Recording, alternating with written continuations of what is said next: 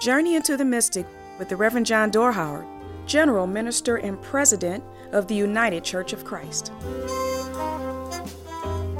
God gives the desolate a home to live in. So wrote the psalmist. I wonder what happens in a life that induces an insight like that.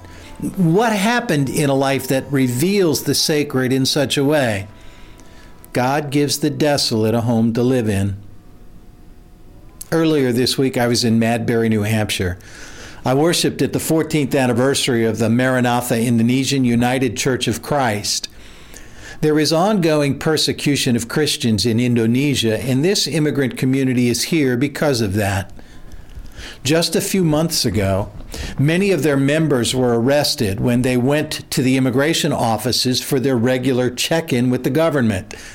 And with no warning and without provocation, they were placed in prison, awaiting deportation. Pastor Sandra Panto would not have that. She began organizing on their behalf, calling elected leaders and pleading the cases for these gentle souls to be released from detention. Sending them back to Indonesia would be a disaster for them, as they would be persecuted both for their faith and for having abandoned their homeland. Her persistence paid off.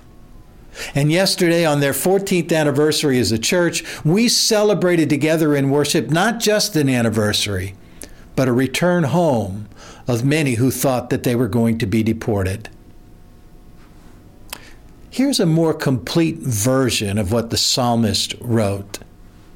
Sing to God. Sing praises to God's name. Lift up a song to the one who rides upon the clouds. Be exultant before God. Guardian of orphans and protector of widows is God.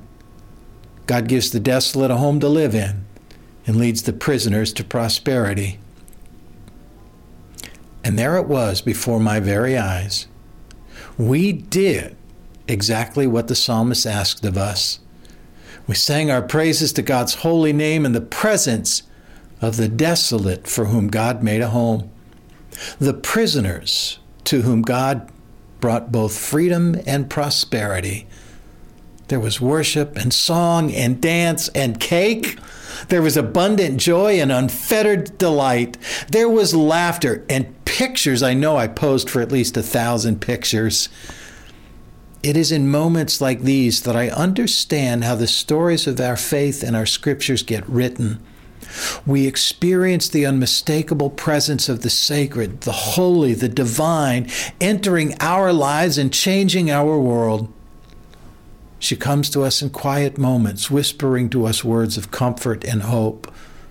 She speaks in sighs too deep for words when grief overwhelms. And yes, from the jail cells of the detained who wait deportation, the hand of our Creator finds a way when there is no way. God gives the desolate a home to live in. And so we sing to God, praising God's holy name. Let there be songs abundant, laughter and joy without limit. Let there be hope enough to brighten the despondent and the desolate. And let there be light enough to warm our hearts and brighten our pathways on this, our journey into the mystic. Into the Mystic is brought to you by the United Church of Christ. No matter who you are or where you are on life's journey, you're welcome here. Find us at ucc.org.